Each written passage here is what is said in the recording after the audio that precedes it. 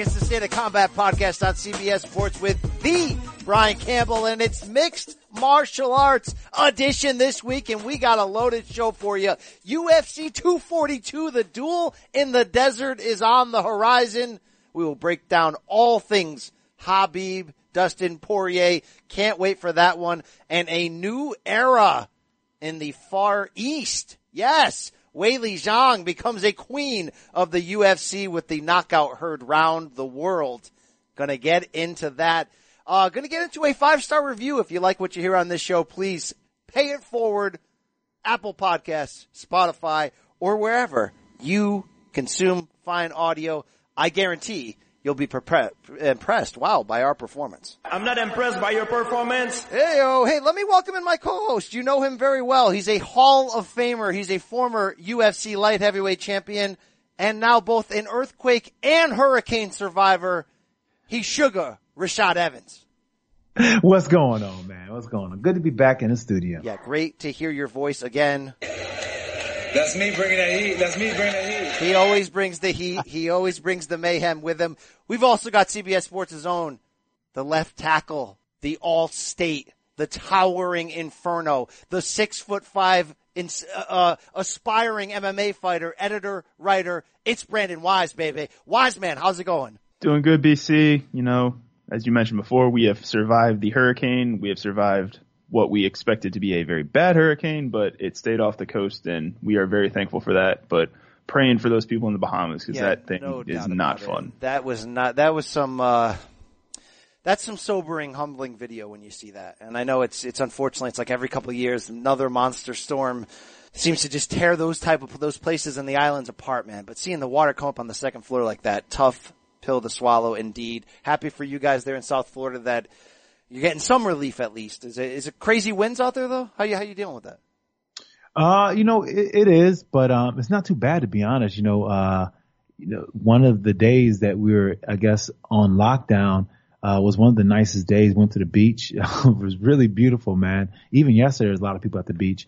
So surprisingly enough, the wind has actually made it a little bit cooler here, but not too bad to be honest. Excellent indeed. We have a loaded show. I mentioned it off the top. Lots to look forward to, including a Bellator 226 card that will bring the return of Ryan Bader. Well, guess what? I'm not Ryan Bader. I'm not Ryan Bader. No, you're not. You're Suga Rashad Evans. But Ryan Bader will be back to defend his heavyweight championship. But I don't want to bury the lead. We got two big-time guests this week getting you fired up for that 242 card in Abu Dhabi that I mentioned. It is Dustin Poirier dropping by the pod to talk about his preparations there during ATT Media Day for Khabib, and Edson Barboza, who will be back in this co-main event on Saturday. Brandon Wise was happy enough to scoop up some sound with those broskies. We will get to that later in the show. Guys, before we talk about all things UFC Shenzhen, which was a wild Saturday morning breakfast component there for those of us on the East Coast. What's going on in the life of the Suga Man? You training? You got the ripped abs? How are we doing here? Yeah, I'm feeling good. I've been back in the gym. I don't know if I'm making a comeback. I don't think so right now. But for the most part, I'm just missing the sport. You know, when you do something for so long, it just gets so hard to to get that out of your system. So I stay out as long as I can. I allow my body to heal up, but now I love to go into the gym and mix it up with the boys. You got some new training partners I see at Hard Knocks 365. You want to talk about that at all? I see a little Vitor action? Yeah, Vitor came back. Anthony Rumble Johnson is back. You know what? It's starting to feel like 2010, 2011 in there. It's Black Zillions, right? Yeah, it's starting to feel pretty good. We're pushing each other, and Anthony wants to make a comeback, and Vitor is, he's going to be fighting in one, I guess by next year or sometime. So he's getting his body ready. So, a lot of old energy in there, but it's good though, because the younger guys are they're getting a chance to see us and pick up from us. Well, Rashad, one of my favorite fighters of all time as a fan was that superhero that we saw in 2013 called TRT Vitor Belfort, Mohawk and all, giving spinning leg kicks and sending future Hall of Famers to hell. Did you ever get a chance to spar with that man during that time? Oh yeah, I was one of his training partners back then. He was very dangerous to train with, But here's the thing though, Vitor is, he's explosive. He's dangerous to train with sometimes, but he looks out for you. You know what I'm saying? He's not trying to kill you, nothing like that. Love that, man. I went on a pink wine drunken-induced trip down memory lane on UFC Fight Pass last week and just relived that insane run through Rockhold, Bisping, Hendo again in the rematch. Look, that's a mythical run right there. You know what I mean? It was an amazing run. Indeed. Brandon, your head okay? You had a little bit of sparring action there at the Hard Knocks. You're not getting in there against some real players, are you? No, we went to the gym on Saturday, and we were all the 3 or 4 of us that showed up were like, nobody's actually going to come today. Why did we actually show up at the gym? So it was only 4 of us sparring, and What day was this? Saturday. Oh, Saturday. This is when we were still like a little bit unsure of what the cone was going to look like. Yeah. So it was like, let's just go and see what happens. But went in, got caught a little bit on the side of the temple. Okay. Huh? I said, okay. Got caught a little bit, got clipped. So it was a little hairy, but powered through. It makes you tougher. I heard that when you walked into the front desk, this is what you said to them. Let me bang with somebody. Let somebody stand up and bang with me. And I heard it happened, and you got a taste of that. All right, Brandon. I'm no longer sparring with you, just so that people know. I mean, look, you're getting in there with MMA fighters. What do you expect me to do? I'm 41 years old. I'm washed, all right? So you've officially backed out. That means I win. I don't know if that's a victory, Brandon. That's a forfeit. That's a forfeit. It sounds like a forfeit to me, but the calendar year's not over yet. All right, let me get back on that. Indeed. All right. Hey, we got to break down some serious fights here. Before we do, though, let's take a pause for the cause and hear a word from our friends and sponsors. Dig it. Hey, it's Kaylee Cuoco for Priceline. Ready to go to your happy place for a happy price? Well, why didn't you say so? Just download the Priceline app right now and save up to 60% on hotels. So whether it's Cousin Kevin's Kazoo Concert in Kansas City, go Kevin, or Becky's Bachelorette Bash in Bermuda, you never have to miss a trip ever again. So download the Priceline app today. Your savings are waiting. Go to your happy place for a happy price. Go to your happy price, Priceline. This episode is brought to you by Shopify. Whether you're selling a little or a lot, Shopify helps you do your thing, however you cha-ching. From the launch your online shop stage, all the way to the we just hit 1 million orders stage. No matter what stage you're in, Shopify's there to help you grow. Sign up for a $1 per month trial period at shopify.com/special offer, all lowercase. That's shopify.com/special offer. And we're back. BCB Dubs, Sugar, Rashad Evans back in your ear hole. Fellas, Saturday morning, UFC Shenzhen. We've got a new women's strawweight champion.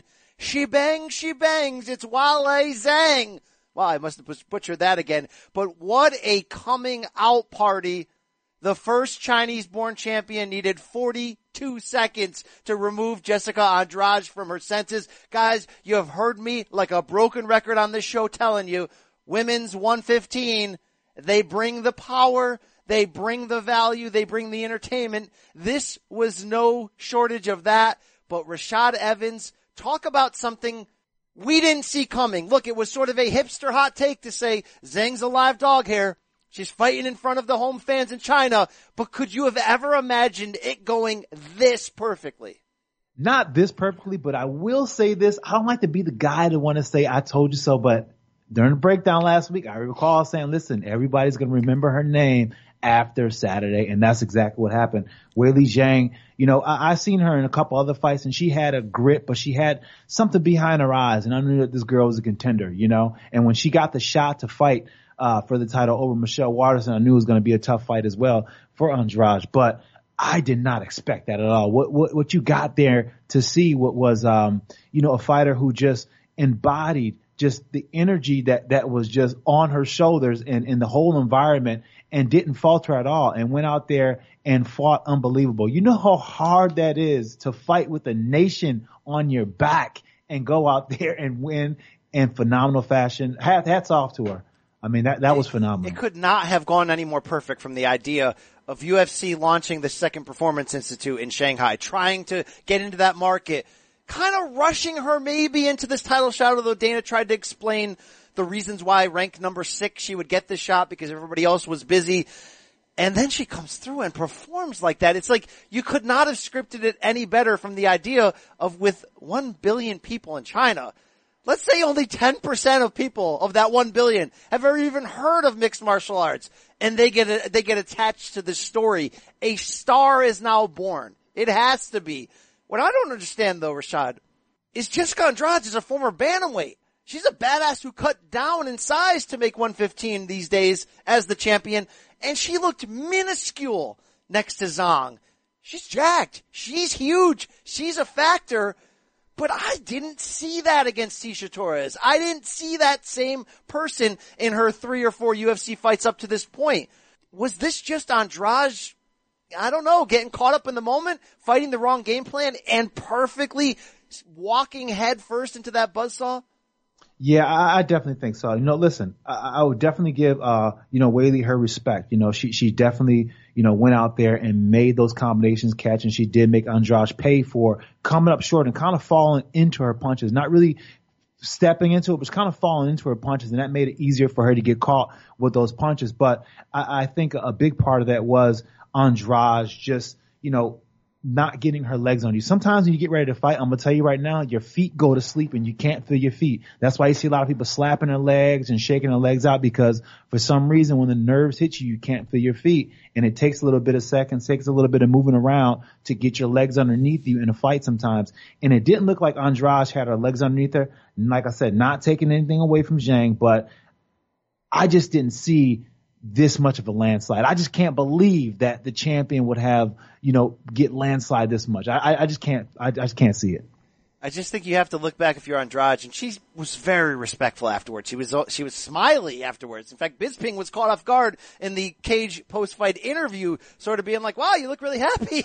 You look really good. I mean, she showed a lot of humility and respect, but Brandon, if you're part of her team and you go back to the drawing board after this, I want to compare it to the way Cyborg fought against Amanda Nunes in their super fight, in which maybe we really didn't see what that fight would have looked like because Cyborg was so easily lured into a brawl. There wasn't any luring in this. What was Andrade doing? Man, I don't know. It's just so weird because that's her game plan though, right? Like it's to stand and strike. She can wrestle, but her strength is in her hands and in her punches. So I don't really know. My only point of reference for something like this happening where a champion just gets destroyed this quickly, I guess would be McGregor against Jose Aldo, right? I mean, I don't remember seeing another champion get demolished that quickly in that kind of way.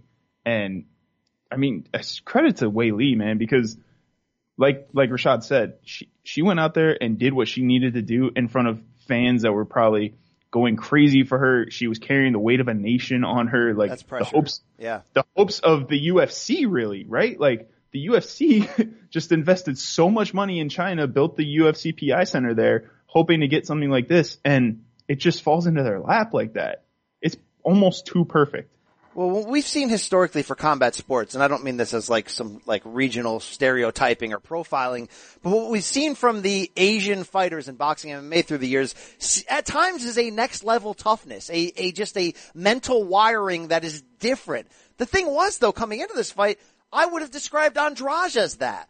She endured a round from hell against Namajunas, but was able to sort of keep her wits against her and finish that fight. Same thing in her title loss to Joanna Jędrzejczyk. She was losing that fight badly, never went away from her game plan, was still landing bombs late, still trying to win. And then she just ran into somebody who buzzsawed her, but somebody who showed me some sort of scary mental confidence coming in. I read a lot of the quotes. I watched the interviews translated from Weili Zhang. She said, look, I'm going to have to be 100% all in. I can't be 80% because I may set myself up to find an opening to quit or fail. I'm going all in. And it wasn't like this turned out to be some war of attrition, but to balance all the expectations, all the pressure, all of that, and stand in that pocket with Andrade coming at her. And it's not like Weili didn't eat something. She ate some couple stiff shots, but to be able to finish like that, and then Rashad to go next level and go Anderson Silva, Rich Franklin parts 1 and 2 and show you some of the most lethal and brutal Muay Thai that we've seen to put away a reigning champion.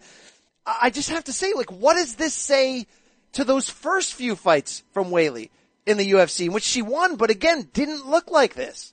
Well, I think it shows that she's growing, and she's growing at an exponential rate, and the whole Chinese, fighters, they're growing a lot too. When I first went to China about 5 years ago, when I first seen Stylebender, they weren't really together on the MMA scene at all, like whatsoever, to the point where they were still doing some workouts in their facilities that they had their wrestling and stuff like that, because how like their government has like places for like their sports, so that's where the mixed martial arts, they were doing it in those facilities.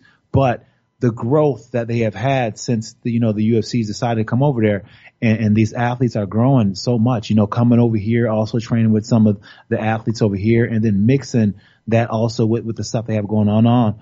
You see that these the growth in Weili is taking advantage of that, and I foresee her, getting better and stronger in areas where we don't even see yet. I think that in areas with her grappling, I think that can be an area where she, develop and get stronger and get more dominant, because she's so physically big, and I think their physical size will lend a lot of problems to a lot of fighters in her weight class. Yeah, she's absolutely jacked. I was like alarmed at how much bigger than Andrade she actually was, and it played out that way. What can she realistically become? I mean, this is why people want to get into China so bad. There's 1 billion people there. She sort of won the post-fight interview by sort of doing that little spiel in English, saying, I'm Weili Zhang. Don't forget, remember me. I'm from China. You saw the pride for her nation there. This was a heck of a babyface turn. I'm really interested to see, similar to what we see in other sports, Jeff Horn in boxing when he beat Manny Pacquiao. I mean, she has the chance to be a legitimate overnight sensation, where if I'm UFC and I'm Dana White, I'm not booking her fights anywhere but right back there. Let's go Shanghai next. Let's go on top of the Great Wall, the fight after that. Let's see what we have here in this star. I mean, this was everything they ever could have wanted, and sort of rushing people in the past like a Darren Till into a title shot to say, do we have a second-rate McGregor on our hands? You sort of just fell into this, Brando. We've got a new market. We've got a day one queen. It's almost too good to be true.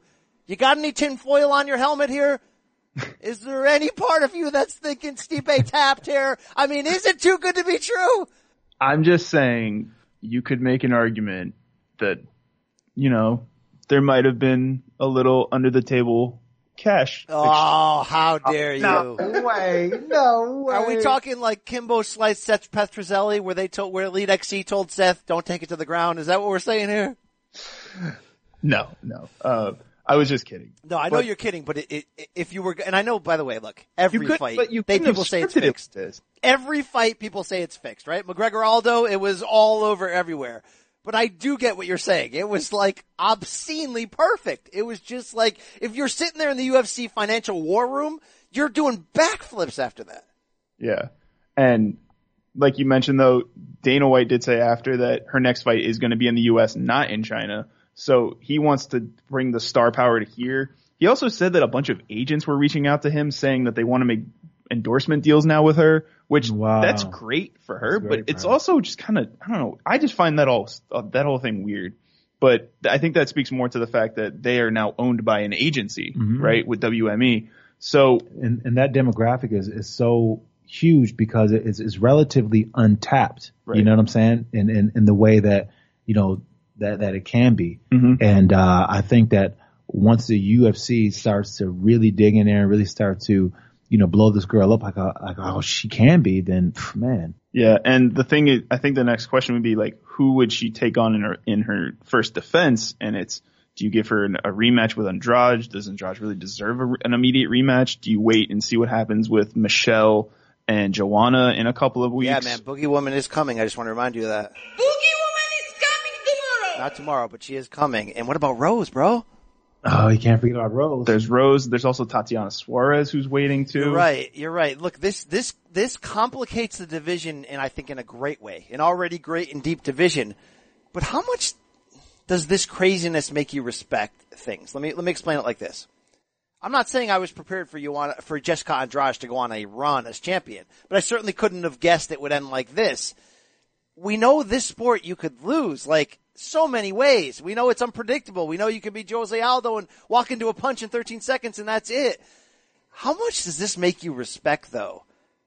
Like a Joanna Jędrzejczyk who put together that run, or like a George St. Pierre, or like a John Jones. I mean, Rashad, you won the UFC light heavyweight championship during a time where you can argue that was the deepest any division in the history of the sport has ever been, comparable to lightweight today. And that was in a time when a bunch of different Hall of Famers flip-flopped the title back and forth. Yeah. I mean, how hard is it to do what those names I just mentioned, the John Joneses, the GSPs, the Joannas have done for a season?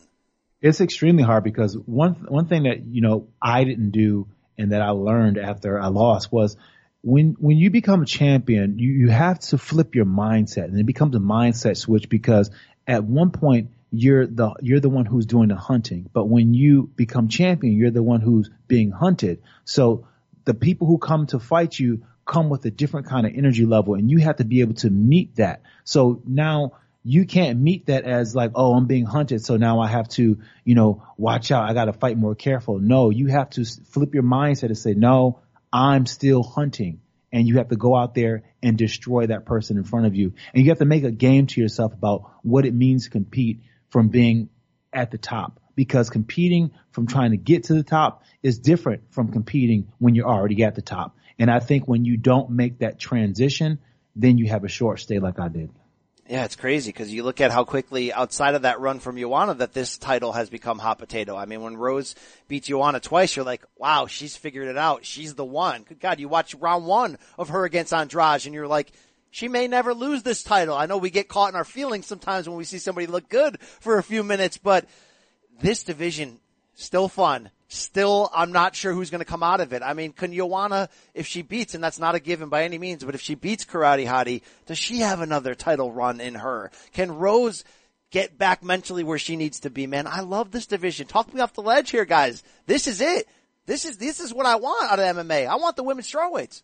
No, you're right about it. It's a lot of exciting, storylines that can potentially happen. But I'm excited to see what the Boogie Woman can do. She went up and she's had her struggles from being champion, but I think that's what really makes someone be champion. When you have those struggles and then get back to that title shot and then win, I think that's the testament of a true champion.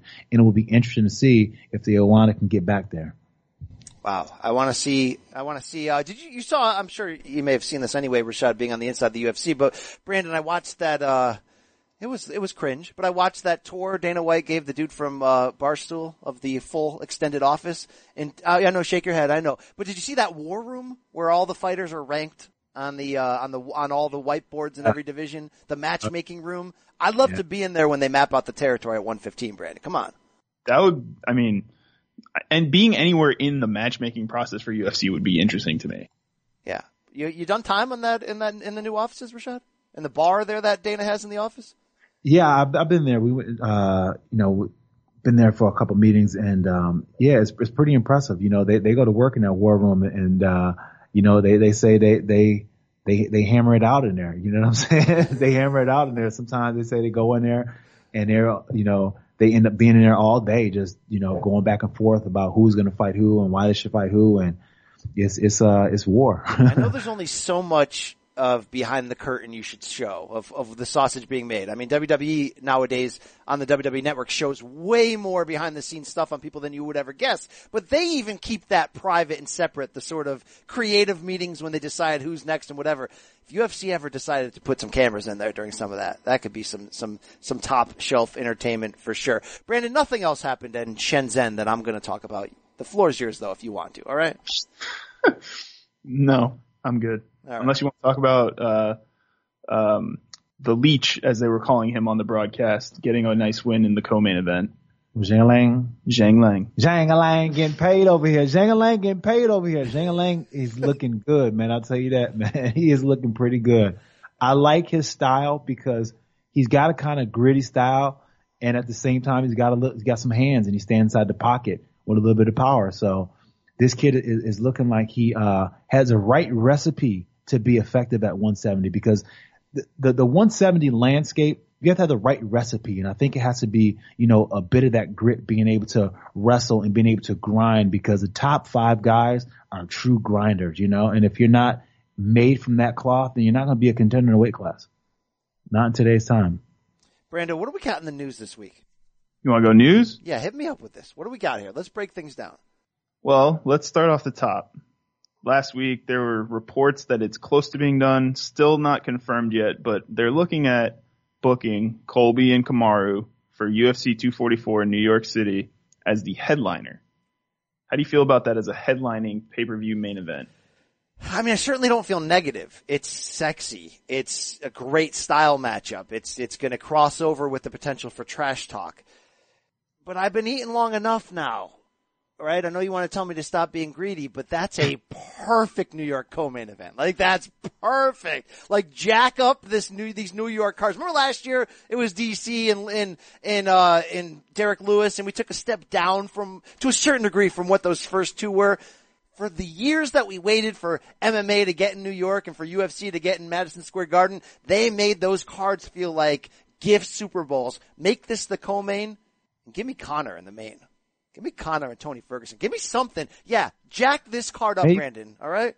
Yeah, maybe a John Jones in the main event or something like that. But you know what, though? I honestly speaking, I'm not even mad at this being a main event. I think, honestly speaking, this has enough to be a main event because it has that. And I think honestly, if you put this as a colon main event, I think you waste a potential blockbuster card because it has potential to do enough on its own. You know, a lot of people are very interested in this. Colby brings an interesting side of it, you know, bringing the fact that, the whole presidential aspect in it he talks about, and, you know, the president will probably come to it or his kids will probably go, you know, it'll bring a lot of national attention to the fight, and especially being in New York, you know, so I think it'd be a good main event. Well, it could certainly work as a main event. You're obviously, no matter what, are going to need to double up and bring a big co-main. Has there been any rumors, Brandon? Who could we be looking at? Well, no, that's the thing, actually, that Rashad mentions it. John Jones kind of has been tweeting around, like, hinting at a possibility of fighting in New York, but you never know. And it doesn't sound like there's been any true decision made, but it's like, where do you want to load up for if you're UFC? Do you want to load up the MSG card on November 2nd, or do you want to load up that final pay-per-view of the year on December 14th in Vegas? Because both, I don't know if you can do both. I think you can do both. And here's what you're going to have to do. You're going to do what you've done the last few fights. Put John Jones in the main event. It's not going to be the sexiest matchup, but he's the greatest of all time, so continue to market it like that. And if you're telling me we did John Jones and Jan Blachowicz as the main event of this card, you'd bring in a giant Polish fan base in New York. Look, that card's going to sell out no matter what. It's freaking MSG. They break revenue records every time UFC goes in that building. But there's something there. There's danger in that fight. I think it'd be fun. And then if you put this kind of Colby Kamaru main event that would get everybody talking, this might end up being the people's main event by the end of the week. I don't see how you fail with that. That would still bring the buzz of what these MSG cards are supposed to be about, provided you also had a strong main card with it. And then on top of that, you have the Colby Covington and John Jones aspect that they used to be roommates, and they have that little, you know, trash talking thing going on between them. So that it might be interesting to see those two fight on the same card, you know. Colby saying I should be the main event. There'd be a lot of fun drama on that. Brandon, you down with that? You down with, and look, it's not like I'm sitting here wanting John Jones to pick apart all these middle of the road-ish light heavyweight contenders. We've talked about the lack of depth in this division. But look, his fight with Maheta turned out to be better than I certainly gave it credit coming in. I'd be down with this.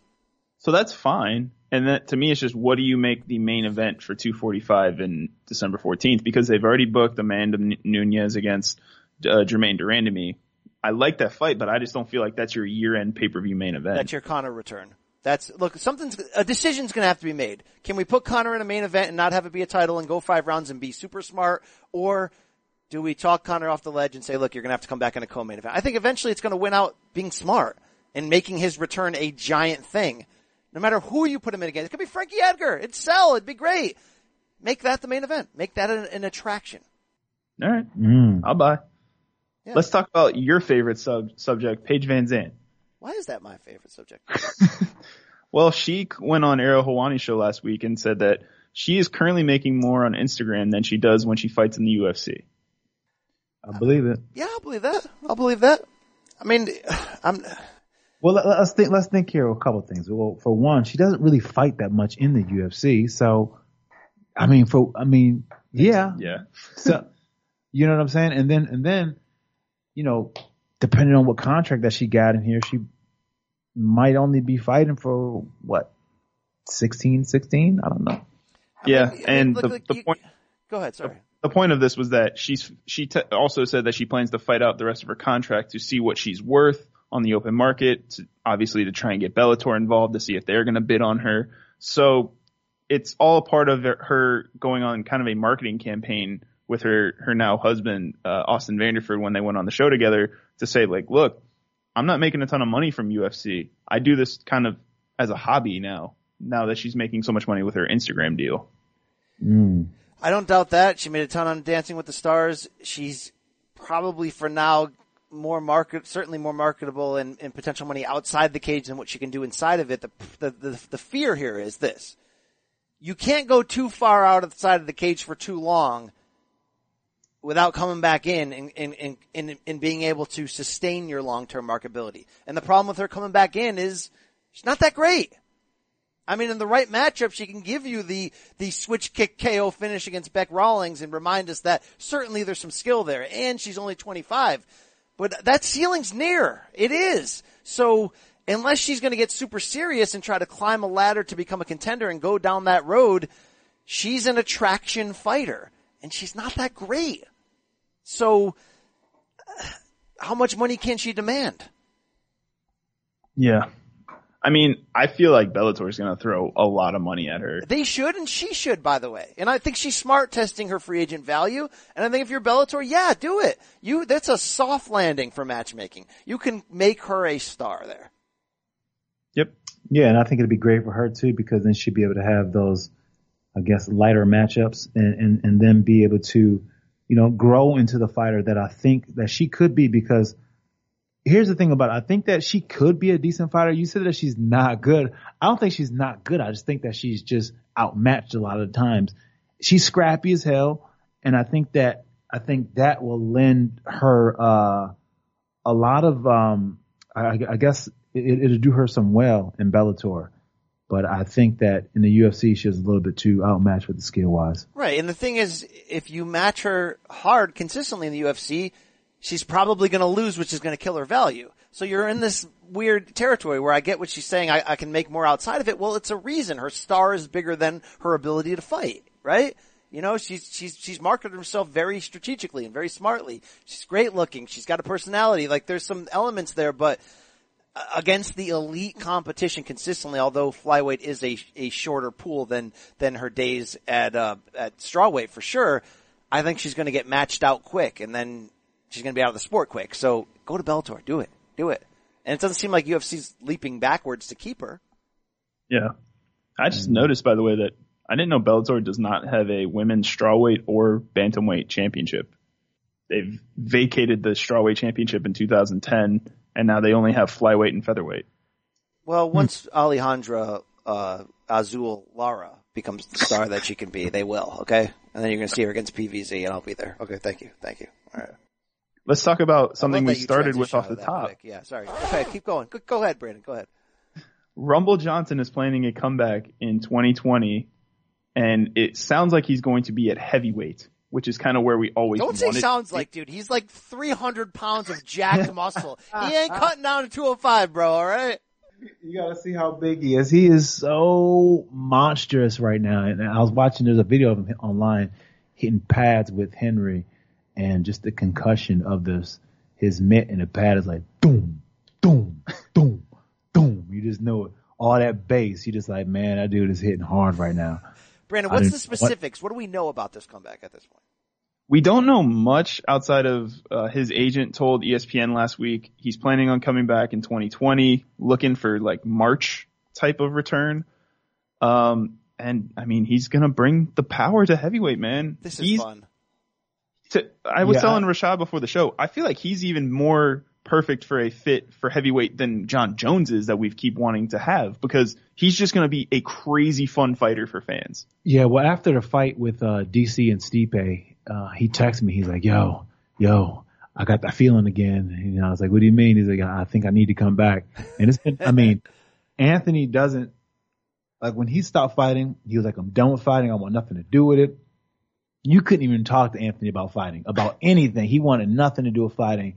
And then to hear him, text me and say that, it was like, wow, okay, he must really, really want to do it because, it was just so far out of his heart, and he was just like, I'm just not a fighter. It's not what I want to do. But something in that fight made him be like, you know what? I'm not giving up on this yet. Well, what do you think, having known him and having known the life of a fighter, that pulled him out of the sport? Because his UFC, was that UFC 211 when he lost to DC in the rematch in Buffalo? That wasn't his best performance. You could tell his heart wasn't in it. It wasn't shocking after he lost that fight that he would walk away, but he also hadn't seemed to fulfill his true potential at that point. Yeah, I think a lot of things, he was struggling with, and I think, for the most part, a lot of people just have a hard time dealing with the highs and lows of the sport. When you have when you're at a high and you're riding on cloud nine, you get just as low. And that feeling of lowness, is hard for a lot of people to deal with. And sometimes then rather than deal with that feeling of that feeling of lowness, people just choose not to do the sport anymore at all and just walk away from it because there's so much stress involved in it. If I know that at any given point I can feel so amazingly good, but then if it doesn't go right, then I can feel so amazingly bad, then it gets really hard for me to get on that ride again because I don't know what that outcome is going to be. And that brings an anxiety to competing that a lot of people don't really speak about. That's interesting. Although we've seen him certainly at heavyweight before in that one-off in World Series of Fighting against Arlovsky, this would be a new chapter for him if he comes in as just straight up yoked heavyweight, where like he's already had one of the most unique careers ever. Like he's got really good wins, specifically at light heavyweight. But I went back on another late night pink wine induced drunken escapade on Fight Pass after this announcement happened and rewatched his welterweight run. I mean, good God, thin, ripped, sending dudes to hell. Like, I don't think we'll ever see a fighter like this, a guy who was a legitimate welterweight contender with insane power, carried that power up every step of the way. And now this guy, I mean, have we seen he's going to come back like Shank Harwin, basically. Like, this is like the same guy who like 5-6 years ago was making 170. It's insanity. Can he be good with that muscle base though, Rashad? Like, how much of that would you advise him to take off? I think for the most part, I think he's pretty good with it, but I think what he needs to really work, he wants to get down to, he said about 235, 240 and compete around there. Right now, I'm guessing he's about 265, maybe 270. He's a big dude. So I think over the next few months, he'll start to shed some weight. And, he's this time off, it has actually provided him to sharpen up some other skills that he used to hate. He used to hate grappling. So he actually entered and started doing some grappling training on his own and that kind of thing. So these are the kind of things that, has made him grow outside of, just from training and fighting. And I think that when he goes to heavyweight, I think that he's going to be glad that he did that because he can fall on a skill set, which he didn't really have before at the other weight classes. Brandon, pound for pound, name me a more devastating puncher in UFC history. In UFC history? Yes, pound for pound, bro. I can't think of one off the top of my head. I mean, revisit the 2015 Alexander Gustafsson fight. I mean, seriously. Little Nog before that. I mean, he took Ryan Bader's soul before this rebirth. I mean, I would say him and Ngannou got just the most natural punching power the UFC's ever seen. Like, these dudes are knocking these guys out of their shoes, And so where do you throw him to get him back in March? Like, you just throw him into the deep end at heavyweight and Didn't he mention a couple aging names that he was interested in? Wasn't there like a JDS in there or like a Overeem type? I'll give it a look. I think he wants to fight Overeem because him and Overeem has a bit of history. They used to train together before, and I don't know. AJ's always wanted to express interest in wanting to fight Alistair because he used to watch him train, and he used to be like, "Oh, Alistair's a bully." Because what Alistair used to do is Alistair would have his camps, and he'd have his camps, and it'd be private, but he'd have guys, heavyweights, come in, and he'd just beat the hell out of these guys, But they were guys who he should beat up on, and Anthony was like, "Oh man, he's a bully," and he always wanted to I guess get at him. So. Yeah, you guys were right. It was Junior and Alistair were the two names mentioned by Ali. Every time he fights, it's going to be appointment viewing. This is going to be fun to see. I hope he can get himself back in. I know the fight he's always wanted was John Jones. And God, he keeps so close to getting that until that intersection in Albuquerque, Brandon, robbed us of that fight for the 205 title. I wonder if we could see that long term. I don't know. I don't know if Anthony Johnson's going to come in and be the same guy. But when you have that power, dude, he could become an old stalking Dan Henderson and still be a player when you have that type of power that you have, where people have to take you seriously at all times. It does cover up mistakes, Rashad, when you're blessed with that. I mean, Rashad, you could bang. No one's saying that Rashad Evans couldn't bang, all right? You removed the soul from Chuck Liddell and held it over his head. But this guy's got that extra. Yeah, he's got the extra, and he's going to carry it even more. And I think now that, like I was saying, time away from the sport has allowed him to just, mature at a different rate. And I think that, some of that maturing has been in his power. As you can see, now he's dang built like a power lifter. He's absolutely massive. So, once that punching power, that power that he has from lifting weights, transfer over into, his punching power more. Oh my goodness. Yeah, he's going to break. I'm not sparring him. I'm not sparring him. Brandon, don't get sucked in that gym to sparring him. By the way, Brandon, report around the scene. You did, have lunch with him this weekend? What happened? I just saw him at the bar, and that's when I told Rashad that he looked even bigger than I thought he was going to look, because I was told that he had lost a little bit of weight and that he was starting this training session. To me, it didn't look like that. He still looked as big as ever. Yeah. And that's not to say he's like 300 pounds, but he just looked a lot bigger than he was at 205. And he's very sensitive about his weight too. So don't even ask him. Don't even ask him how much he weighs. He might bite your head off. Nope. I told BC, if I see him at Hard Knocks, I'm running out the door. I'm not even staying for class. All right. What else we got here? All right. I saved this for the end just because I wanted to tie this into our 242 preview, but Khabib gave a little bit of an interview to ESPN last week, and he said that he is not going to give Conor McGregor a rematch. He says that Conor needs to build himself back up and start a win streak, and that there is no point in doing an immediate rematch when he has other opponents that he can face. But he also did say the beef is never dead. I think he also went on to say, when I see him, we're fighting. Like, he was straight up like, not going to give him the rematch he wants in the cage, but when I see him in public, we're fighting.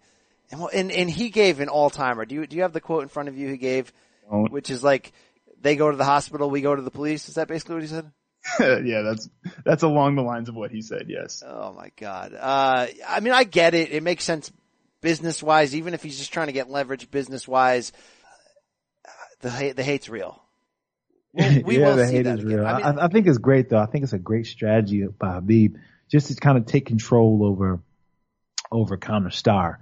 You know what I'm saying? And that's what he's doing. He's hijacking his star. He's saying, listen, you're not going to get a chance to perform on his platform until you do X, Y, and Z. It's kind of funny because being a champion, he does have the ability to do that, right? Dude, Khabib interviews are so appointment viewing because of his just complete no sell of everything. He just doesn't care, and he's got the ability to stand firm on all of that. This is number one bullshit. And he's gonna smash your boy, and he did smash your boy. Brandon, gun to your head right now. Will we see Khabib Conor 2, title or not? But will we see it before both go their separate ways? And will it breaketh the UFC pay-per-view record?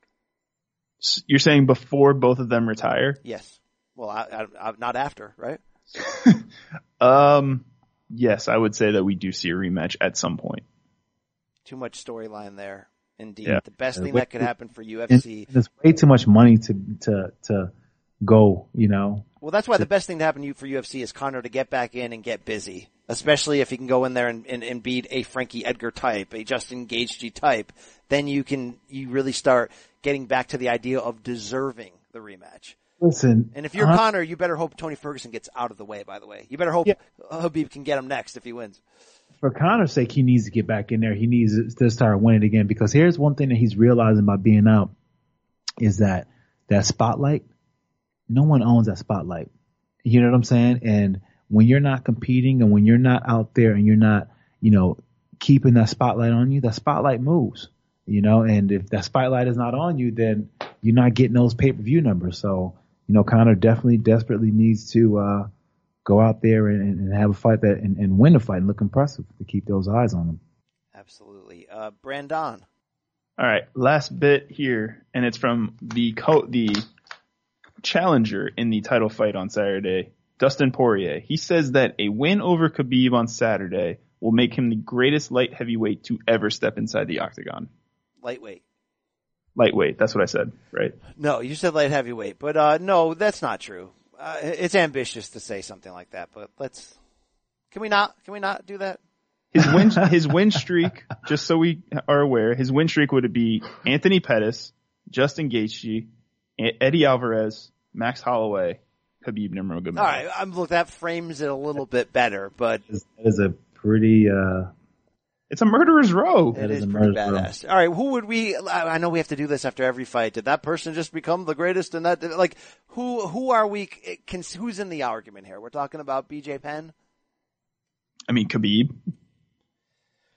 With Khabib's insane unbeaten streak, there's just not a lot of like surging, overwhelming names on there. I think there will be eventually. I don't think he's going to slow down. I think he has a chance to be the man in this historically great division right now. And I know he's added a few, and the Iaquinta win looks better and all that good stuff. But I mean, so Frankie, I think you have to put in that conversation. Benson Henderson, maybe. Pettis was there at the right time. I mean, Pettis' window was so short, though. I mean, you're talking BJ Penn, basically. No, honestly speaking, truthfully speaking, if he does beat Khabib, then he could honestly say that. Really, he can say that. Because it was BJ Penn. That's a badass stretch in a row of wins. I will get. All right, you know what? I kind of crapped on that off the start, and the more you think about it. Yeah, he will be. I don't know, it's tough. Like, my heart of hearts, BJ Penn's the best lightweight I've ever seen. But if he turns around if he beats Khabib and then turns around and beats Tony Ferguson, I mean, you can't really fight that anymore, right? Yeah, and looking over, you keep Tony Ferguson in your pound for pound top 10, BC. I do keep Tony Ferguson firmly in the middle of my pound for pound top 10. Yeah, you're right. You know what, Dustin Poirier? You got a shot to make that argument. You got to win this fight, though, and I can't wait to see it. And Brandon, we might as well hear from him. We might as well get fired up right now. No, actually, we won't. Hold on, one more bit of news. I mentioned BJ Penn. You want to hit this? No, I don't want to hit this. You could probably hit this. Well, I mean, like, what else are we going to add on from the rants we've given? But 2 more TMZ drunken fights. I know his team's saying he was trying to break up a fight. Well, when you turn on TMZ and you're watching BJ Penn get dropped by some shirtless fat dude in a park, it's like, I mean, dare Dana White stop giving this man fights. Dear people in BJ Penn's life, help him. Get him away from these bars and yeah, that's what it is. The hanging out at the bars and at the end of the day, like when you start to hang out and it looks to me like this, like it looks like he hangs at the bar too much because when you hang out at a bar so much, people get familiar with you and you know what I'm saying? They see you on your bad days, may have seen them get drunk a few times and stumbling. So they kind of lose respect, and then after a while they step to you. So yeah, you can't be hanging out in bars, man. That's a wrong place to be. It has helped his win-loss record, though, as he seems to be on a 2-fight. No, just kidding. It's just bad. Please, I hope that this was. We said it in the weeks. Every time BJ Penn makes the headlines, we say, "Stop it, Dana. Stop it. He's lost 8 in a row. Stop it." I really hope this was the final bit of just, why are we doing this? Why does he need one more fight? Stop this. Get it away. Again, give him a check. All right? Give him a job. Give him something. Just don't give him more fights. All right. Rant over with. Let's get into this weekend. It's UFC 242. It's in Abu Dhabi. It pops big because of this lightweight main event Saturday afternoon on the East Coast time. It's Khabib Nurmagomedov against the interim champion Dustin Poirier. And we've got the diamond right here, right now. Brando sat down with him at ATT. It's time coming at you. Enjoy.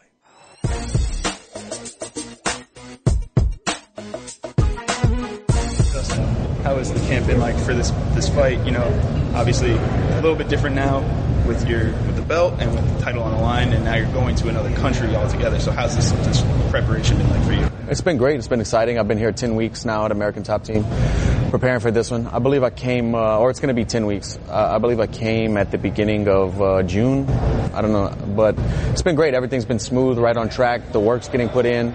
The grind is alive and well, man. Any concern for you going into hostile territory, kind of, so to speak, where you're going to be with a lot of non-American fans? There's going to be a lot of probably Russian fans there supporting Khabib. Any concerns with that? Nah, no concerns. I'm embracing this all, man. I think I have a lot of fans there as well. If you're a fight fan, you're a fan of me, because that's what I do. I scrap. And, you know, I'm just excited for the opportunity to go out there, do something that's never been done, put a loss on Khabib's record. They're building an arena in Abu Dhabi as we speak for this event. It's just a historic moment in my career, and I'm embracing it all. Embracing the underdog role? Yeah, I'm going to go out there and make history for all the underdogs across the world. Now, obviously, he's undefeated. He's got one of the best wrestling games in the world. What makes him so special? I'm not sure. I guess I got to go in there and find out myself, right? His game planning, his sticking to what he wants to execute out there, his top pressure. He has a good blend of wrestling and jiu-jitsu understanding and weight distribution on top, it seems like. He's a big guy for the weight class. He's good cardio, good muscle endurance, you know. You mentioned the weight class. You've obviously started to peak now that you're in 155 instead of cutting at 145. What's the difference been like for you now getting ready for this fight and now knowing you have to make that 155 limit? You know, 55, the first few fights when I came up originally from 45 were, I wouldn't say easy to make, but the weight cuts were smooth. Not that I'm having a lot of trouble making it now, but it's not, you know, it's not easy. It's a very, you know, I've been dieting for probably 9 weeks now, 8 weeks. It's definitely a thing that I have to do right to make it smooth. Now, we do a podcast on CBS Sports we used to do it with King Mo, one of your coaches, your GTT. He called you at the time the perfect Khabib kryptonite. What is your take on that? Why does he say that? You got to buy the pay-per-view, you know? September 7th, ESPN Plus. Now, obviously, you mentioned your daughter before we got started. What role has that played in this preparation? Has it changed anything for you? Has it changed your mindset going into these fights? Yeah, it just kind of reminds me every day fighting is a selfish sport. It reminds me what I'm fighting for. It reminds me that fighting is just something I do. Fighting used to be everything. And it still is a huge part of my life. I still put everything into it, but it was who I am. It was all I thought about, lived and breathed. Now it's something I do. I'm a father, you know, a husband. It's just part of my life. Fighting is part of my life. It's more of a way to put food on the table. Yeah, it's what I do for a living. Now, obviously, you guys are in arguably the deepest division in the sport. What's that journey been like for you now? Obviously, getting a chance to be at the top of that division with just killers everywhere. It's been a long journey. It's been fun. It's been a lot of ups, a lot of downs, a lot of lessons learned. It's made me the person I am today. I'm appreciative of it. But it's been challenging. You know, it's the lightweight division right now is a very tough division from 1 to 10, from 1 to 15 probably. You know, very competitive, but I'm at the top for a reason.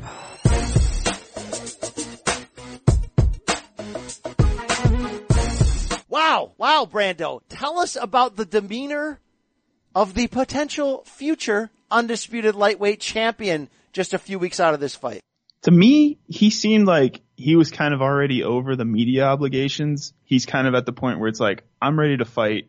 I want to step in the octagon with Khabib. I want to get this done. You know, he's kind of at the point where he's had to do all the talking.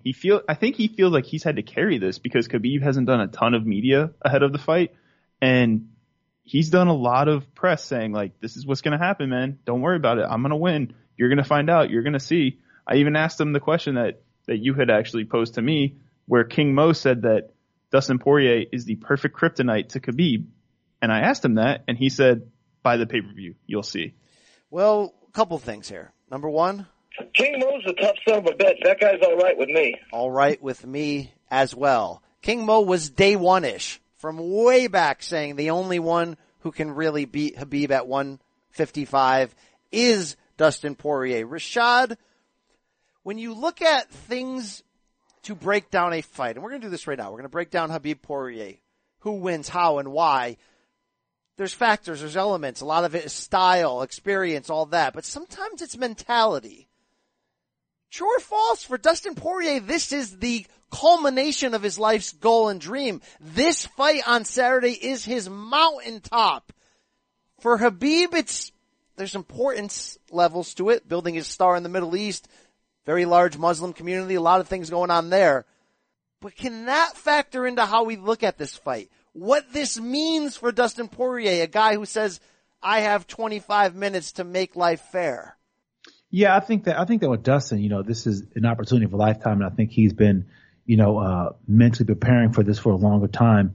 And, competing against Khabib is something that he's definitely up for. And I think he does have a style that can present a lot of problems for Khabib, but I think the one glaring thing that I look at when I look at this matchup is, how does Dustin Poirier get up off of the fence? I've seen him struggle in many fights before where he gets caught on the fence from takedowns and have a hard time getting to his feet. And that is where Khabib is the strongest at, and then you add to the fact that, a guy with the ability to hold you down and take so much energy out of you while on top then has the ability to get up and then strike with you as well too. So I think that those are the things that have me, looking at Khabib as a favorite in this fight. But when it comes to just mentally coming there, just being the hungry guy, I think definitely Dustin Poirier is that guy. But Khabib, he competes from a different place. Watching this guy compete, even in training, it's never personal. It's always just about perfecting and executing technique. And that's all it's about for him, perfecting, executing technique. And, he's a perfectionist. So watching him train and get ready for a fight, you see him implementing all those perfect techniques. Watching him get ready to fight, the week of the fight, they're fighting all the way up until fight day. They train like they fight all the way up until fight day. So it's going to be a great fight. No doubt about it though. Just a quick note. His training partner for that grappling that you're talking about has been Kayla Harrison, who is obviously a 155 fighter for the PFL, and she's one of the best judo people in America. So just a little tidbit. I don't know what that'll translate to when you're talking about Khabib and his grappling and his ground game, but it's just something to note. Yeah. I'm gonna smash your boy, guys. And your girl. That's basically what Khabib said. See, and here's another thing though. Khabib has he perfected the lost art of ground and pound. Like when I watch him do ground and pound, there's not a lot of guys who do ground and pound like he does, or even understand what he's doing. I went to ground and pound college at Greg Jackson School, so I understand ground and pound at a different level. And we used to do, days where we just like dissect ground and pound and just work on ways to hold someone on the ground and beat them.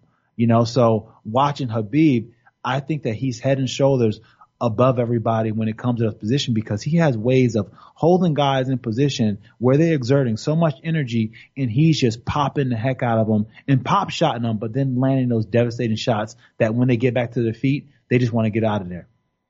Let's talk about what Poirier brings to this from the potential kryptonite to be the first one to slow down and stop what Khabib does well. He's not going to out-wrestle him. We know that. You guys just set that up and nailed it. King Mo can say from day one that Poirier's the guy, and we're going to find out on Saturday. But for me, from day one, it's been Tony Ferguson is the guy. And that's why that fight is so good, and that's why through 4 cancellations, we still need to see that. Ferguson is the volume, the awkward strikes, the ability to love and embrace pain and be sadistic, and maybe he's the guy to be the ultimate Khabib kryptonite. But Rashad, I got lulled into believing that Conor could have been that guy at UFC 229 because of that one skill, that ability to put his hands on your chin and find you quickly and accurately. And maybe I got a little bit too in love with what Michael Johnson did once or twice to Khabib in that first round, where no one else has really been able to have the striking success. But Poirier isn't Conor in that one category. So what is Poirier as a striker in which you can invest and believe that he could actually win this or have a shot at winning this? Well, I think on his feet, he stands his best chance to win. Just because of the fact that he does a really good job of answering back, and I think that's one thing that led him to have the victory over Max Holloway was the fact that he was answering back Max so well, and it didn't allow Max to build up any lead on strikes at all. The minute that Max was in the striking, you had Dustin almost interrupting him sometimes with his own strikes of his own, and then finishing a combination with his strikes. So when you are interrupting somebody and you're finishing last on the strikes, that means you're winning the striking exchanges. And then you start to pick them apart with little punches on the inside that start to hurt them a little bit, and then a few stuff shots, and then you're looking at a different Khabib, because now you're looking at a guy who's getting picked apart on his feet, but then having trouble getting Dustin into the parts where he can take advantage of them on the ground. So that's one part that can get Dustin to unravel. Get Khabib to unravel. But the main thing for Dustin in this fight is to keep his back to the center of the octagon. He cannot have his back on the cage at all. It has to be to the center of the octagon, and using footwork on the outside to make Khabib, come out of his stance a little bit, to chase him a bit. If he's getting Khabib to chase him, then he's able to plant and then land a shot and then move, and then then stay on his bike. I think if he's starting to plant and stay in the way and try to strike Khabib is going to go underneath him and take him down. But when I made that comparison about Conor, it was an all or nothing sort of prediction. You're saying, okay, Conor is a finisher. If you can line up Khabib with a shot and get him wobbly, he can jump in there and finish him. Can Poirier realistically, when he's game plan to try to finish Khabib, or is it more about the long game and wearing him down with strikes and dissuading him to take him down?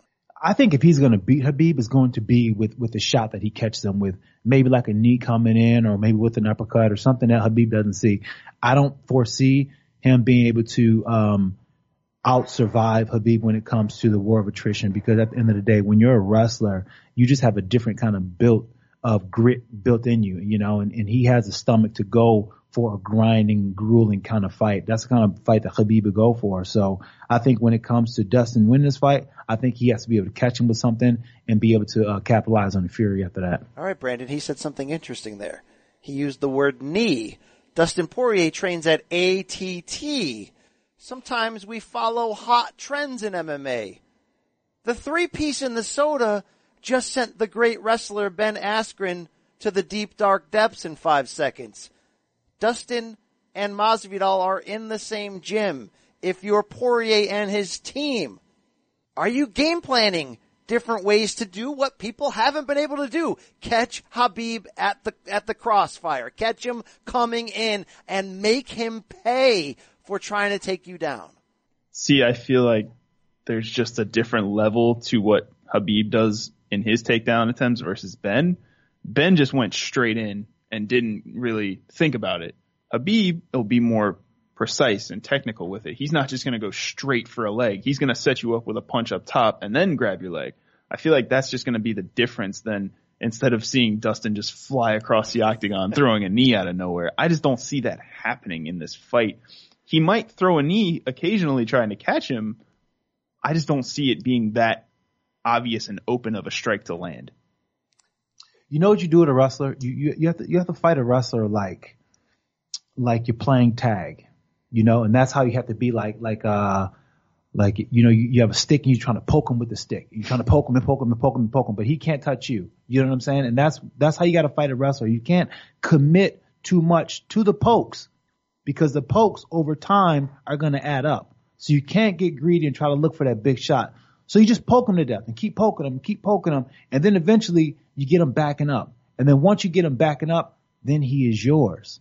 But if you're going in there and you're trying to meet him with aggression and trying to hit him with shots, they're going to slip underneath you. They're going to gum you up. They're going to out wrestle you. They're going to make you tired.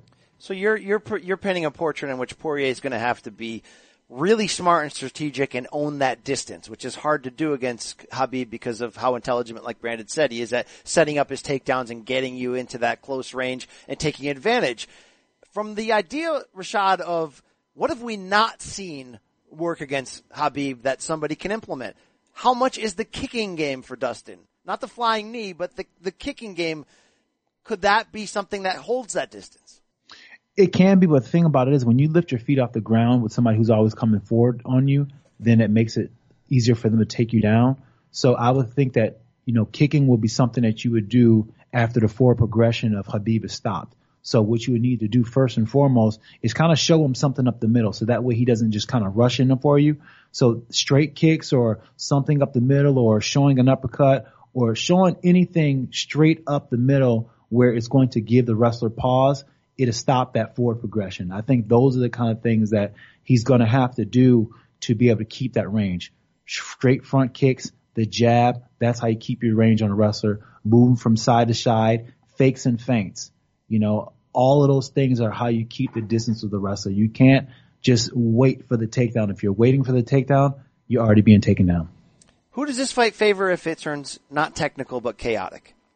I would say it's kind of got to be Dustin, right? Because Dustin kind of survives in that element. Like if you look at the Holloway fight, he was lighting up Max, but Max came back with some shots that he probably wasn't expecting to get caught with. So it probably threw off his equilibrium a little bit, but he stayed in the pocket, didn't get flustered, and kept returning fire. I think Dustin would have the advantage if it becomes a firework type show. Yeah, if it does, because that would mean that Khabib is not in control, right? So right. If it comes into that kind of thing, then it would mean that Dustin is mounting up some defense and not allowing Khabib to control him in any kind of capacity, because when Khabib dominates, he controls his opponents. And here's the problem. For as much as we're trying to create a path to victory here for Poirier, they can roll out the balls on Saturday inside that cage in Abu Dhabi, and Poirier could be looking up at the lights for rounds 1 and 2, and then your gas tank is drained. Rashad, you've been in there with some wrestlers. You are a wrestler. You've done many rounds of training. What does that feel like when the opponent is dictating the terms to you, and that opponent has a skill that sucks the life out of you? Like you said, it just feels like they just, suck the battery out of your car, and you just have no energy to get back up. And then when you get back up to your feet, you try to do what your game plan is, but then your legs, may not work, or you may find that your back is a little bit tired, or you find that your arms are a little bit heavy, and then it becomes a different kind of fight. And then you'd be like, okay, now that I can't throw combinations, or you don't feel comfortable throwing combinations, then you fight a different kind of game where it's much more enclosed quarter fight game where you're doing like more pop shots and stuff like that. But I've been in there where I've wrestled too much and I've been tired, and now I got a guy who is a little bit more fresher than me on his feet, so now I have to find a way to survive that way. So it can work both ways, to tell you the truth. So we saw when Conor was able to bring the fight to the feet in that fight, nothing on his punches, nothing. So that shows you what the effects of wrestling did to his tank. Do we not give Khabib's gas tank enough credit? Because he's the guy initiating these situations. He's the guy doing all the work, and he's the guy who's never gassed in there, unless you're going to make the argument against Iaquinta. That's why that fight was close late. Yeah, we don't give him enough credit, because I know firsthand how hard it is to stay on somebody like that. Because, not only is it's hard because he's fighting through a lot of static holds, and then you have static holds, in conjunction with sprinting holds where he's punching as fast as he can, and then he goes back to a static holds. All of that drains the muscles, especially when you're doing those static holds. If you grab a towel and you do a static hold for 30 seconds and then you try to grab it again, your arm's going to feel just completely done. And then if you try to punch after that, they're going to feel like noodles, limp noodles. So the conditioning that he has for his body to flush out the lactic acid, then to refill back up, to be able to have some starch on his punches and some strength is phenomenal. That takes years and years of conditioning. Khabib's 30, Brandon, and you've been day one on this guy early saying not just that he's great, that he's got a style that can't be solved, but that we could be watching one of the UFC's all-time greats. I remember the first time you said that to me 2 years ago. I was like, whoa, bro, slow your roll. Who'd he beat? RDA? Who else? But you're seeing something that we're seeing played out. It's so easy to lose in MMA, even when you're great. From Cyborg to Weili Zhang, they lost their pro debuts and then went on some kind of runs. From what Khabib is doing right now, 27-0, and now he's starting to put those names on the resume. if he gets through a Poirier, if he gets through a Tony Ferguson, if he gets through a Conor a second time, I hate turning everything into the GOAT talk, and everything we talk about ends with, well, will he be the GOAT? Is this guy in the short room of the GOATs? Is he on his way there? Who is Khabib Nurmagomedov? Yeah, I mean, that's the thing is like, when we talk about shocking upset losses, I don't think I will be more surprised than the day that Khabib loses. Just because of how crazy, like you guys have been talking about for the last 10 minutes, his gas tank, his endurance, his unreal wrestling, where you hear guys like Daniel Cormier talk about him out wrestling guys like he's a heavyweight. He puts pressure on you like a heavyweight at 155 pounds. Like, that's just unheard of. So to me, if he ever does lose, it would be the biggest surprise to me in MMA, just because you don't see a style like this go down. He has the style to outman you in the octagon every time he steps in the cage. I think that if he ends his career undefeated with wins over Tony Ferguson, Conor McGregor, Dustin Poirier, whoever else is up next at 155, I don't think there's an argument to say he's not in that conversation at least. He's already beaten RDA. He's already beaten Edson Barboza. He's starting to fill in that foundation. Iaquinta. Rashad, you've seen a lot of great ones. You are a great one. I mean, how do you generically sort of say what this guy's building? Yeah, I think he's definitely, conversation of GOAT. When you take a guy and he's completely, undefeated and the way he's been winning. And, I watch him as a competitor and I just see, the kind of mindset that he has. That's what impresses me the most about Khabib is just his mindset when it comes to competing. Competing is a mental game. We like to believe that it's physical because, that's what we see. We see the physical aspect of it, but, the mental is so important. And a guy like Khabib handles that like no one I've ever seen. He comes and he competes from a place where there is not that fear and anxiety that you see with a lot of guys who compete.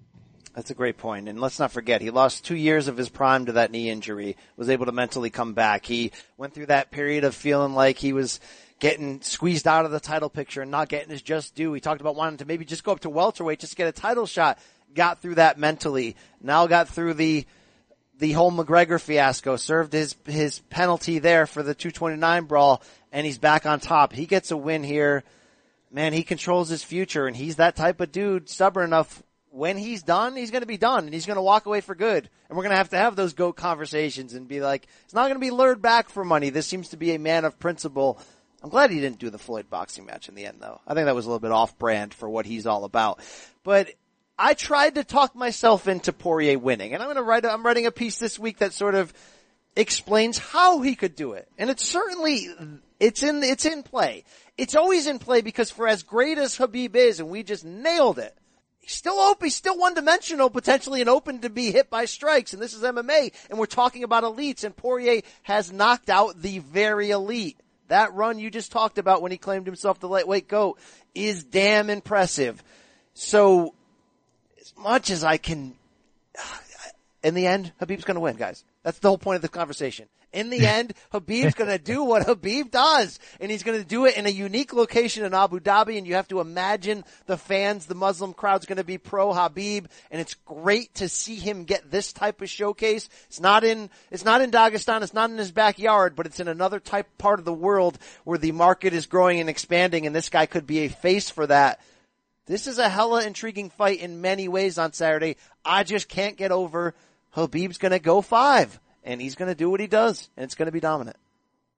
Yeah, I agree, man. I think that Khabib's going to definitely dominate this fight. But, I think that, Dustin's going to have his moments on his feet, initially. But I think once Khabib closes the distance on a consistent way and Dustin has to fight out of some takedowns and get back up to his feet, I think it's going to be a different story, when it comes down to someone who just perfected their skill and their fighting style, Khabib is that guy. He knows how to make every single fighter fight his fight.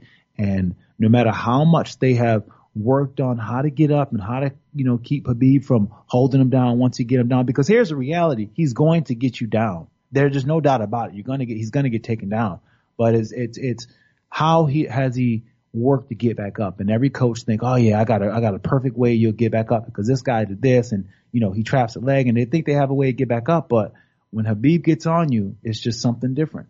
It really is. Brandon, you're not going hipster on me. You're going Khabib, right? I am going Khabib.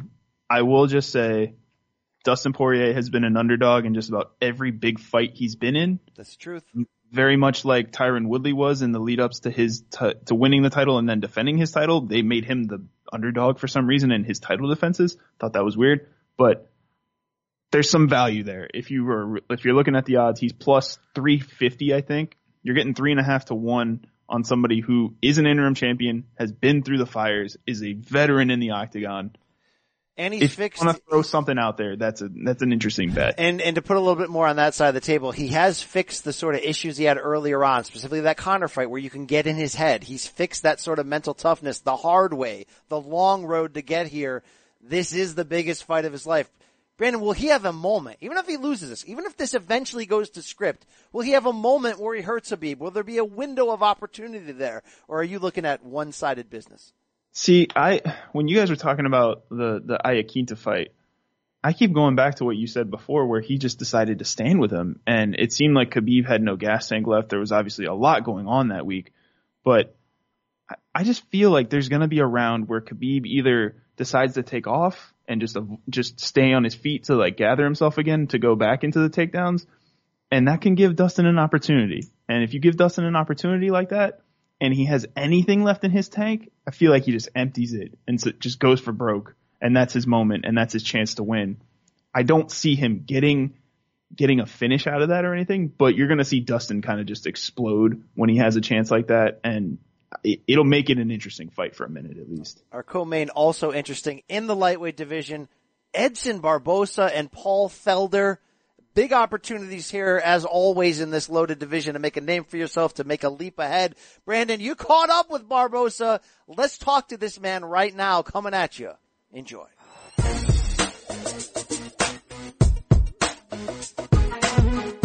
How's your training camp been going now that you're back in the win column, after the big win against Dan Hungary? How's the camp been like getting ready for this big fight in Abu Dhabi? Camp doing well. I have a couple more days to finish the camp. I'm ready to go. I feel better than ever, strong, faster, and most important, happy, excited. Can't wait to be September 7th. What are you expecting from the atmosphere there? Have you ever been to that side of the world? Sorry? Have you ever been to that side of the world in Abu Dhabi? It's going to be my first time in Abu Dhabi. I have a lot of friends over there, a lot of guys from my hometown. He teach jiu-jitsu over there. It's a good opportunity to see all my friends over there. I see a lot of Brazilians there. Very excited to fight in that place. What's it like to have your training camp teammate, Dustin Poirier, there with you for the fight?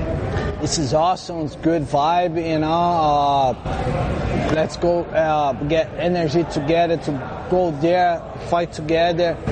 Very happy, very excited, and I think this belt's gonna stay here in South Florida ATT. What's the difference going to be this time now in a rematch against Paul Felder versus what happened in the first fight? I think the result's going to be the same. I think I want to win this fight.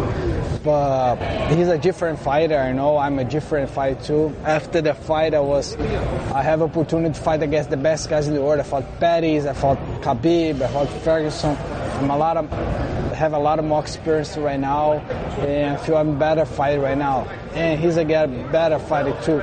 That's making me very excited, and that's going to be a big war. How do you feel about how deep the division is now? You're in arguably the deepest division in the UFC. Obviously the goal is to get back into the title picture, but how tough is this climb going to be now once again? Yeah, I think that's the harder division in UFC, but I was there. I was there. I was having only 6 guys in front of me.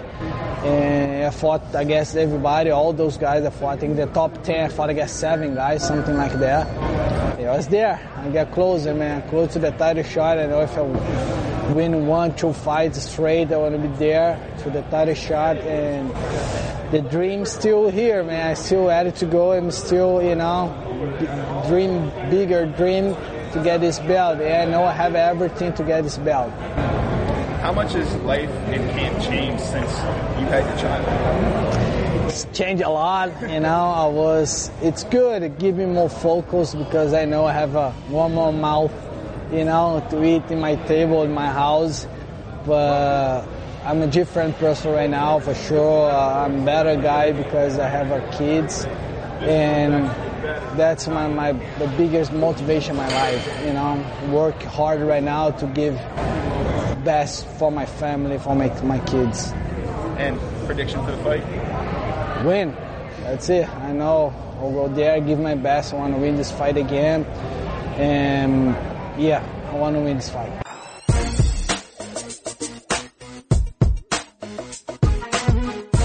All right, B-Dubs. When you and I went down to ATT, what was that, about 5-6 months ago? Mm-hmm. We saw Barboza hitting the pads there. It looked like murder. It looked like violence. It's not new. There's not a new theory that this guy's a scary dude. But getting to chat with him, what's this guy like? I mean, I'll just be honest. Edson is not the most great interview. He's very dry. He's very just tells you how it is. So to me, he's got a good vibe. He seems to be his normal even keel self going into this fight. It'll be interesting though, because rematches are always interesting. And I don't know what's going to look different in this fight versus the first one, to be honest. Well, it's a must win. And you're talking about a rematch. Yes, they fought once, 2015. Barboza claimed a unanimous decision over Paul Felder on the Dillashaw Barao 2 undercard. How about that? Shout out to the Baron. Rashad, who needs this more? We got Barboza coming in, having lost 3 of his last 4. We know the available business in this division. Felder's had a little bit of a heartbreaking run of late. I mean, he's won 4 of his last 5, but I haven't seen in those 4 of last 5 sort of a guy who seems ready for the leap into title contention. How do you sort of see this fight coming in? Well, I think that this is a big fight for Paul because, this is a big step for him to, to show that he is worthy of stepping up to the upper echelon of the competition. Edson has been, top 10 perennial contender for a long time. And, he garners a lot of respect when it comes to competing in the weight class. So, an impressive win by Paul Felder can definitely put him in a right trajectory, but for Edson, he's, battle tested and he doesn't want to fall into that spot where he's, the gatekeeper or he's on the fringe of just trying to, compete with those guys who's trying to move up to the ranking. So, Edson is now at ATT and working different aspects of the game with Mark Henry for a long time. So, there's aspects of Edson's game too, where he needs to just, kind of reset and get things going too, switching camps and everything like that too. So it's a big fight for both of these guys. And it's a big fight for both of these guys for different reasons. Edson, just to, to stay relevant, needs this win, and Paul Felder, in order to move forward, he needs to put an exclamation point on a win like this. Even with the recent losses, Edson only loses to the very best and very elite. I still give him so much credit. He bounced back from that dismantling against Khabib. That's the kind of knockout loss where you never fight again or you're never the same. And he was able to sort of come back and prove he's still the guy. He's the favorite. He's the betting favorite despite their recent win streaks. This is a step up in competition for Felder. This is going to be interesting. I know he just beat James Vick, but this is going to be that tough ass test to prove whether he is ready for title contention.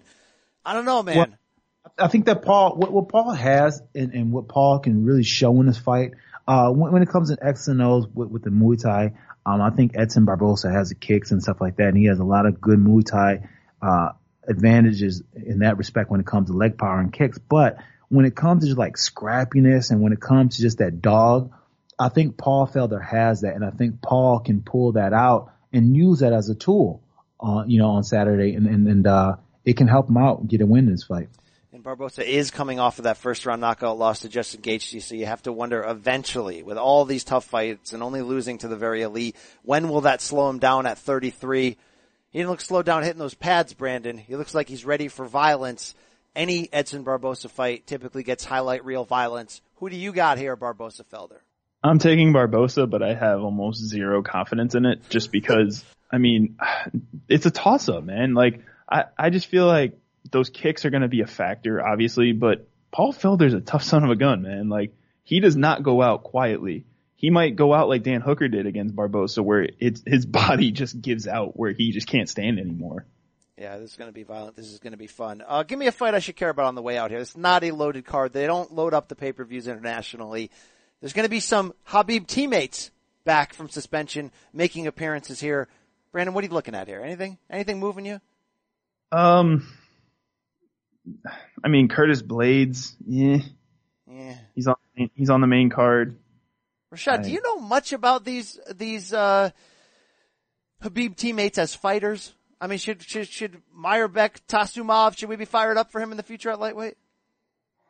I don't know too much about him. I know, Islam is really, really tough. Makhachev is really tough. Oh, you know who's on this card? Takashi Sato, the guy who trains over at Hard Knocks 365. Oh, yeah. He's fighting Bilal Muhammad on the early prelims. That's going to be a fun fight. Muhammad always goes out and just bangs.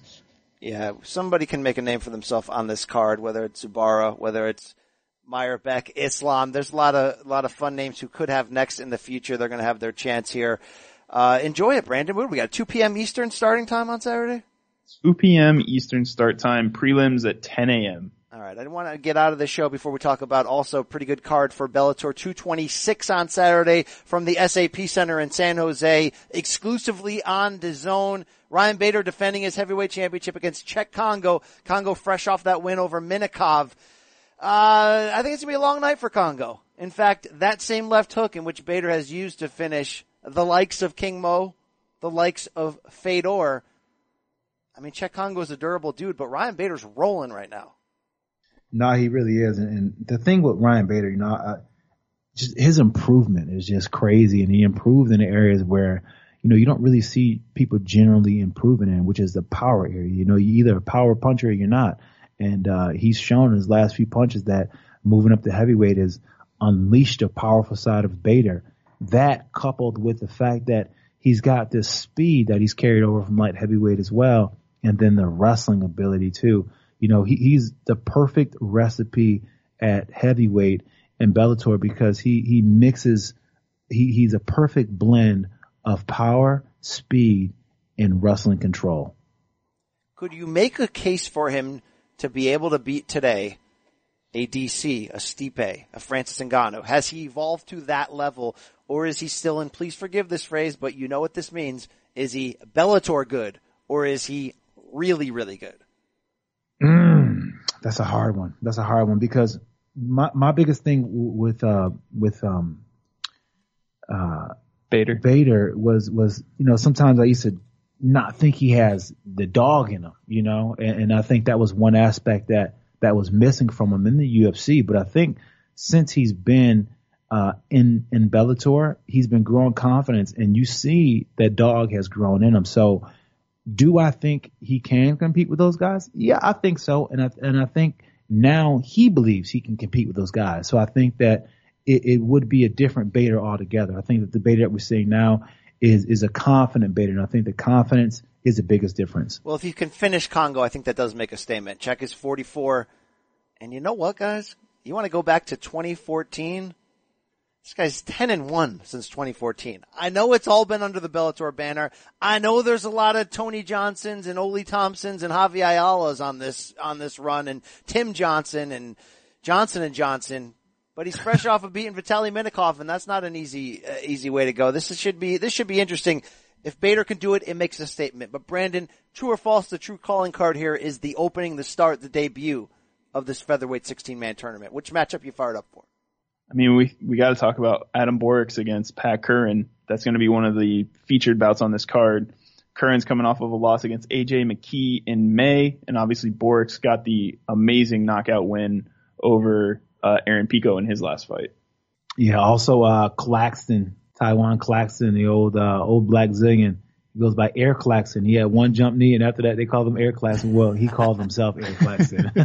But he's been in Denver, and he's been training and getting a lot better, and just kind of it's going to be exciting to see how much he's grown, and he wants to be a star. So somebody who wants to be a star as bad as he is going to go out there and put on a great performance. Yeah, and he's taking on Emmanuel Sanchez in their fight.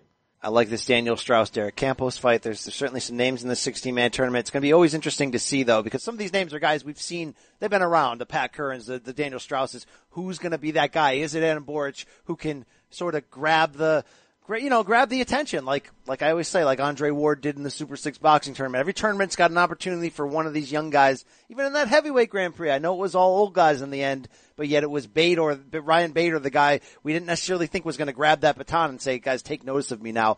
Tournaments give you a chance to be a star. We'll check out what Bellator has on Saturday. I didn't want to exit this show, Rashad, without getting your opinion of this. In the world of boxing, undisputed cruiserweight champion Alexander Usyk will finally make his heavyweight debut. It'll be on DAZN October 12th against kickboxing star and, according to Wikipedia, your good friend Tyrone Spong. What the hell's going on here? Is Spongy ready for this, bro? I know he's 13 and 14-0 as a heavyweight, but there's levels to this.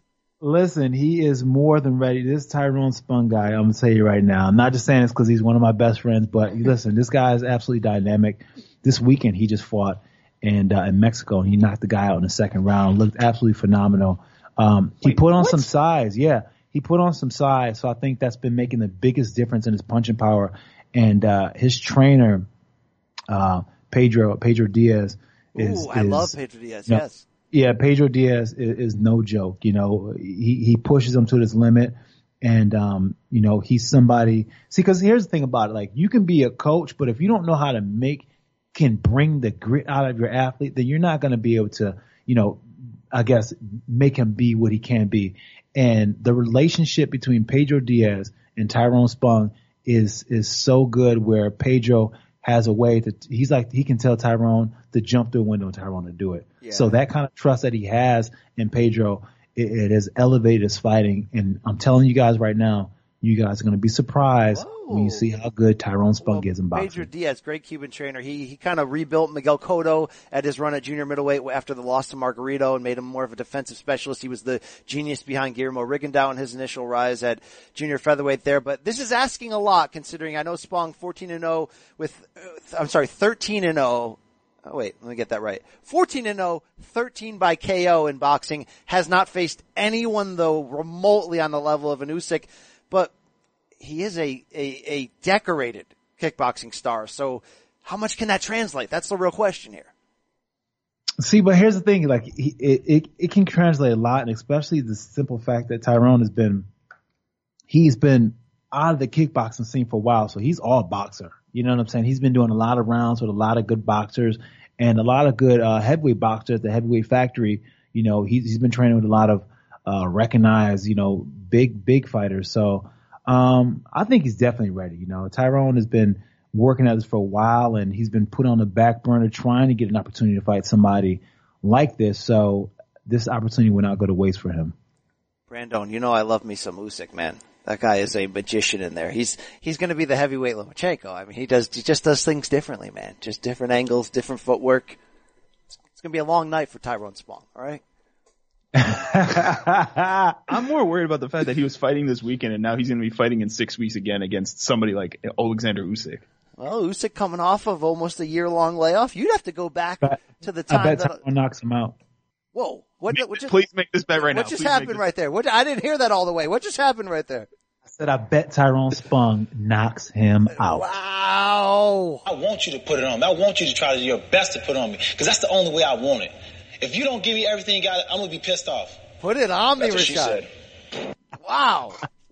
Make a t-shirt bet right now, BC. Make a t-shirt bet. Yeah, I think it's time for a t-shirt bet right there. No, I love the confidence. It's going to be an interesting fight. We haven't seen Usyk since I was calling fights for DAZN, Brandon. It's been that long ago. All right. Thank you very much. All right. That's the show for this week. Special thanks to Dustin Poirier and Edson Barboza. enjoy the fights this weekend. 242 from the desert. Brandon Wise, enjoy surviving that hurricane. Bless up to everyone in the Bahamas and beyond affected by this storm. Rashad Evans, anything you want to sell? Anything? Any t-shirts? Any other predictions? Any businesses? What's going on here?